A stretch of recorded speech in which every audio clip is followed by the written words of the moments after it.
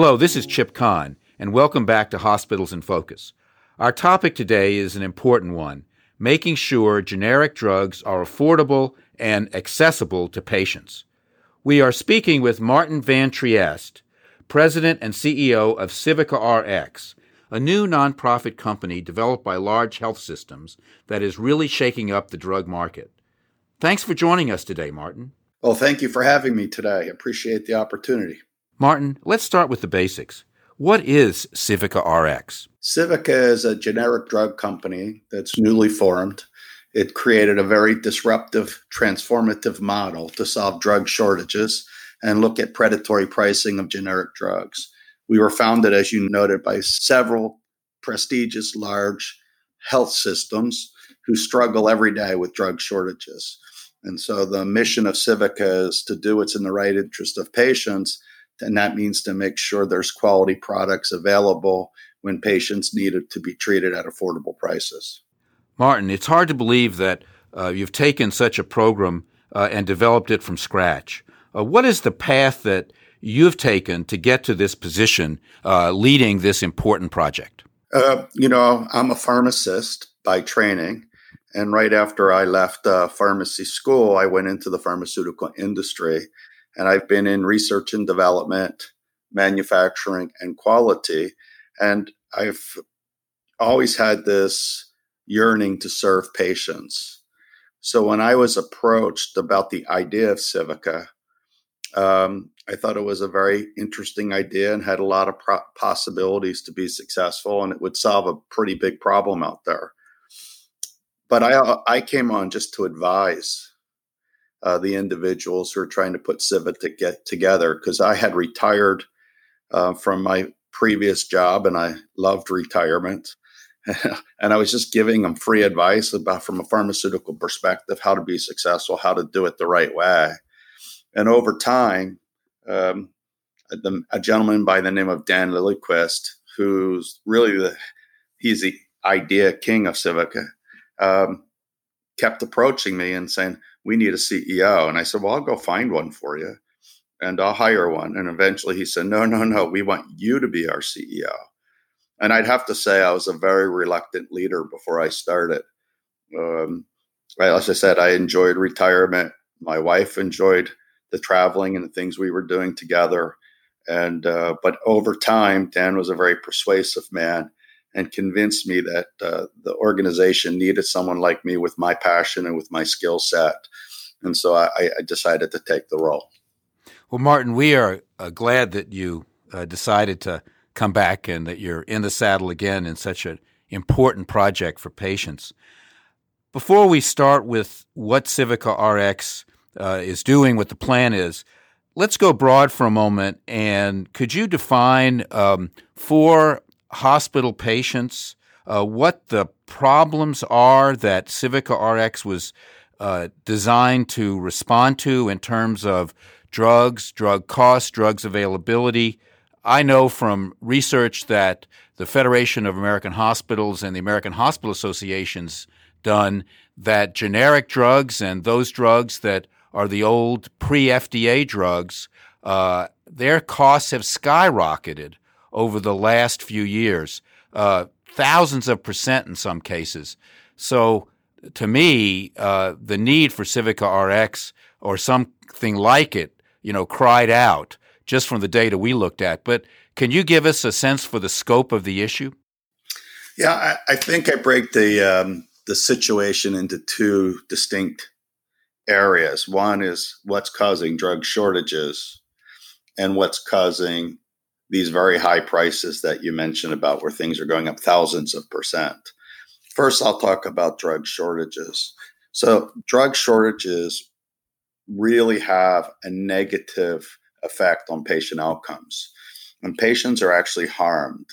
Either their treatments get delayed, even canceled, or they have to find alternative therapies to treat a patient.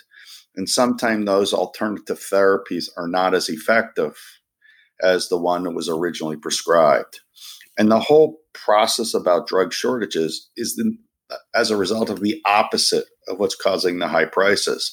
These very old sterile injectable drugs that are very hard to make, that require lots of capital, that have strict regulations that oversee their production, and a very strong enforcement by the FDA, have started to get into a situation where the economic model has been broken. The prices of those drugs have gotten so low, I call it the race to the bottom, where manufacturers are chasing the lowest possible price so they can get as much volume as they can have to make the product efficiently.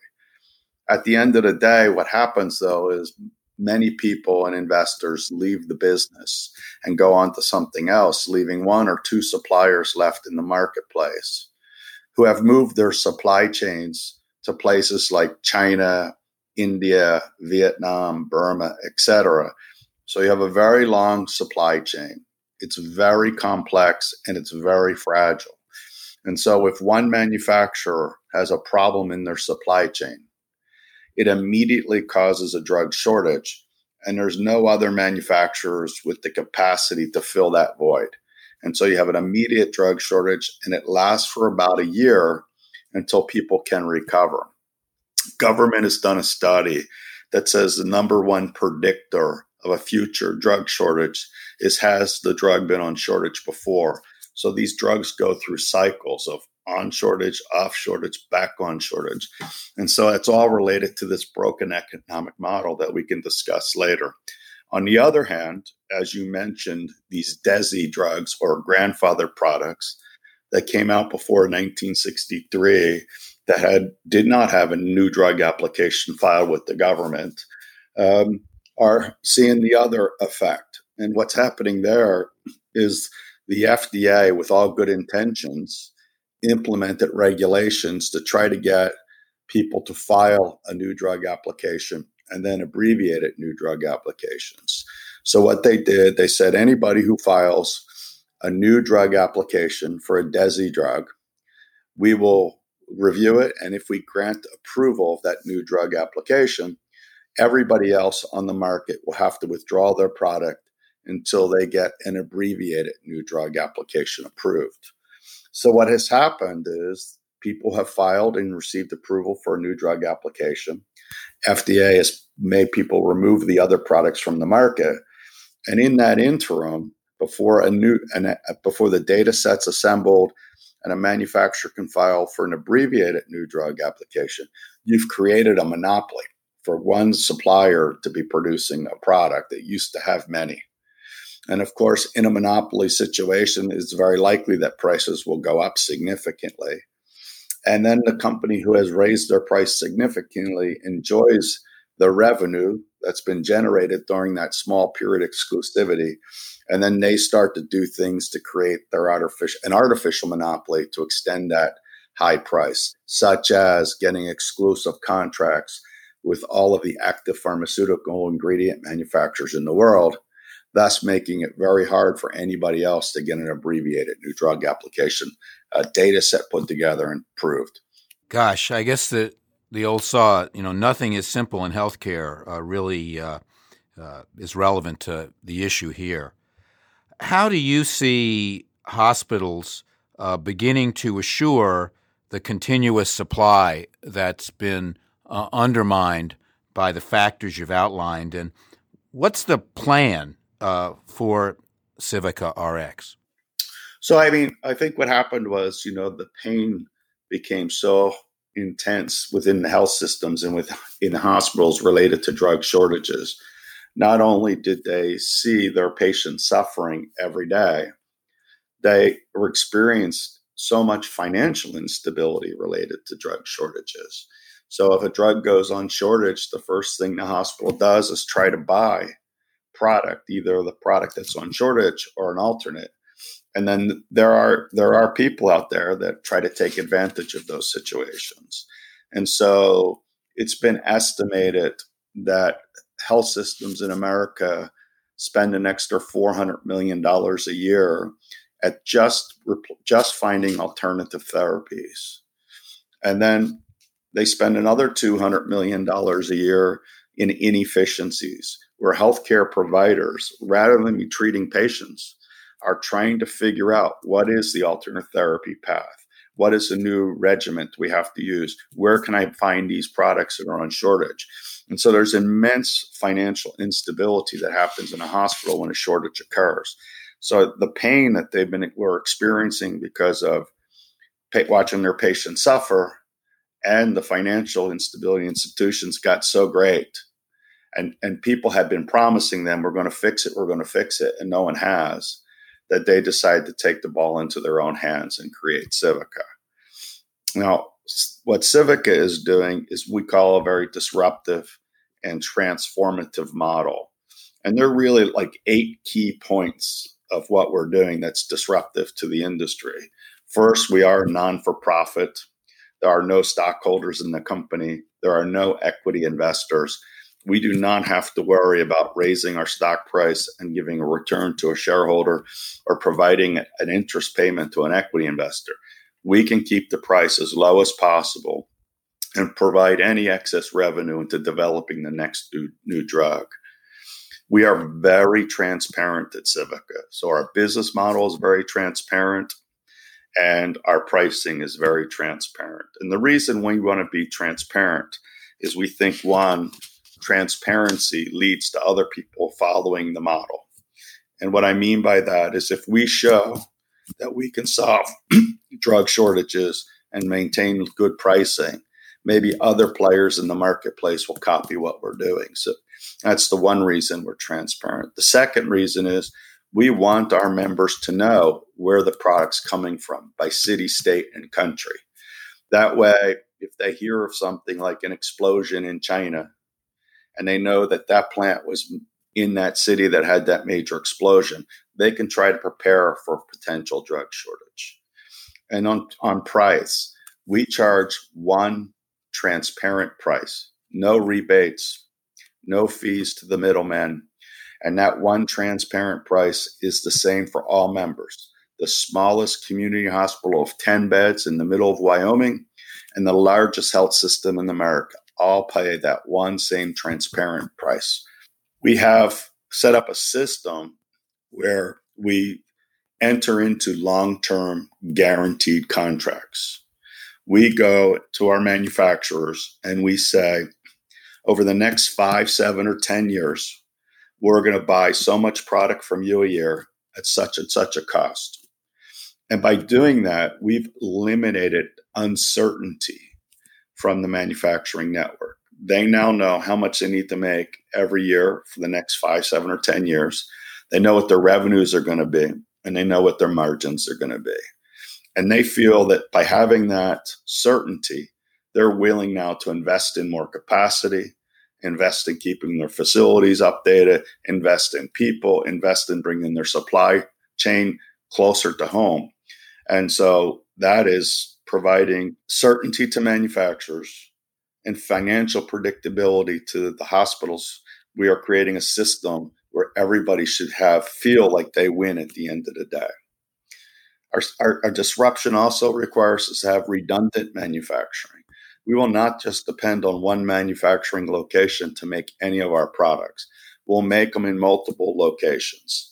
And the reason we want to do that is if any manufacturer has a problem, there's always another manufacturer that can step up and fill the void. We will keep a strategic stockpile of all of these products. We call it sometimes safety stock. So we'll keep about 6 months of inventory in a strategic stockpile as a buffer when there are shortages in the marketplace. And so all of that together and our very pro-competitive view of the world and our approach to this, because we don't want to be the only manufacturer of these drugs. We want to have many companies manufacturing. So we encourage that by only giving away and only accepting 50%, one half of the volume of any particular product from any health system. And that way we give the other half to competitors in the marketplace. We believe the more people making the product, you get the best quality, the most reliable supply chain, and the most affordable prices. So it's a very disruptive model that we're applying. It's not been tried in the industry in any large extent, and we're being transparent about it so other people can copy it. Wow, that's a really impressive program you've outlined. Can you give us some examples of what Civica Rx has accomplished already, directly addressing either particular drug production or shortages? What have you done so far? So we're less than a year old. The company was founded on September 6th, 2018, and we're less than a year old. And I have to say, after 35 years of being in the pharmaceutical industry and working on some very exciting, fast-paced projects, I've never seen anything move as fast as what we're doing at Civica. And I think that comes for two reasons. One, the problem's real and it's significant and people want to solve it. And so all of those together, I think, allow us to move very fast. So I think our accomplishments that are really important is, one, we've hired a world-class leadership team consisting of pharmaceutical and hospital professionals. We have created an entire quality and manufacturing system that will guide us to manufacture and oversee the products that we make. We have already established ourselves as with two products. That's vancomycin and daptomycin. That are very important antibiotics used in hospitals on a routine basis. We have many suppliers in our pipeline that want to continue to supply us with new products that we haven't launched yet.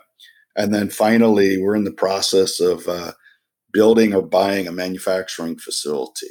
So very exciting times at Civica.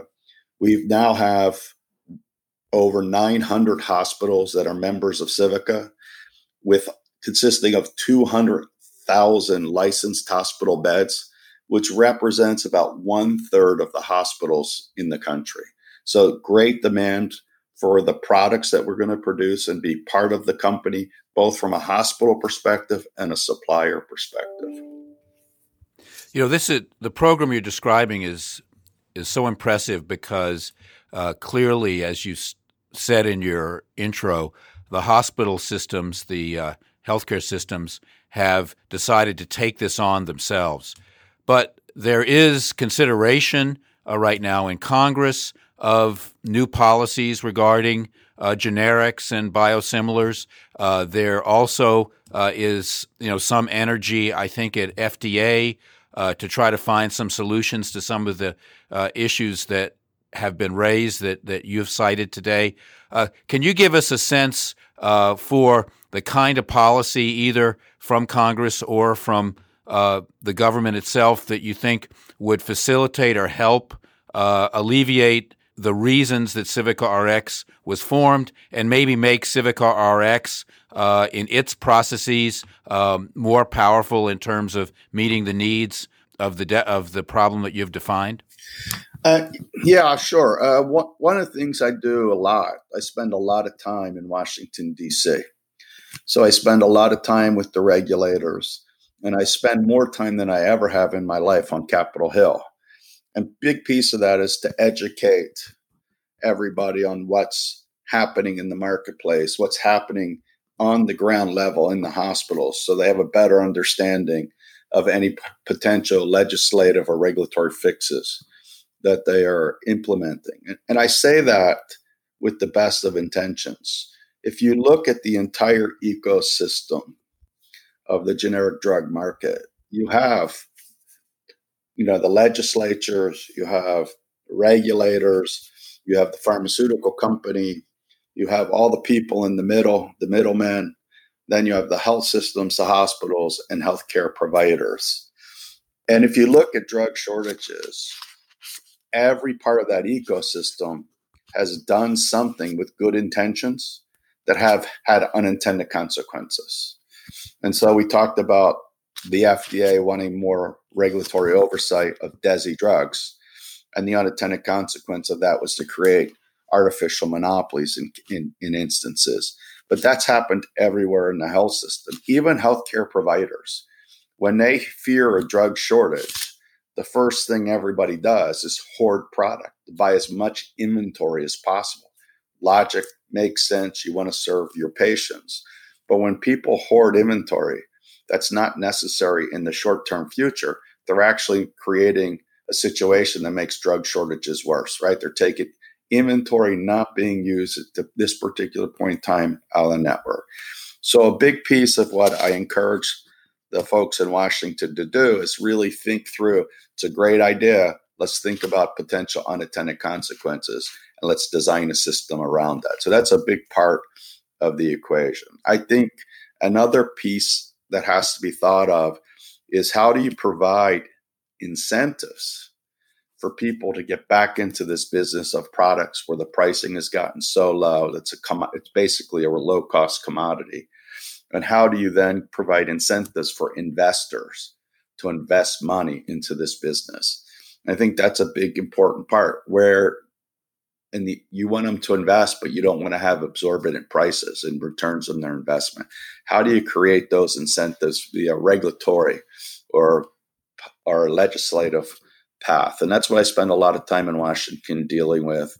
I've written a letter to the FDA when they were asking for public comments to a docket about drug shortages and what they can do.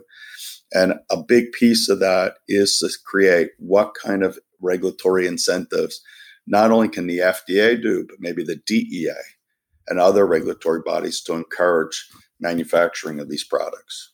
We've had some companies like Vizient that took advantage of the situation you described when you defined the problem at the beginning of our discussion.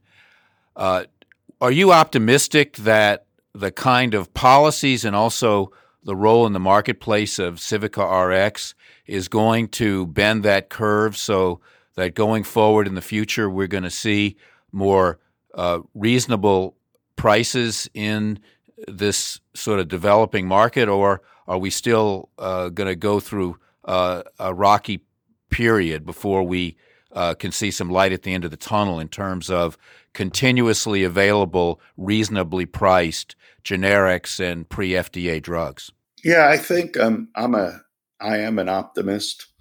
I do believe that by Civica being transparent and having a disruptive business model and proving that we can do this will, one, solve some of the problems ourselves.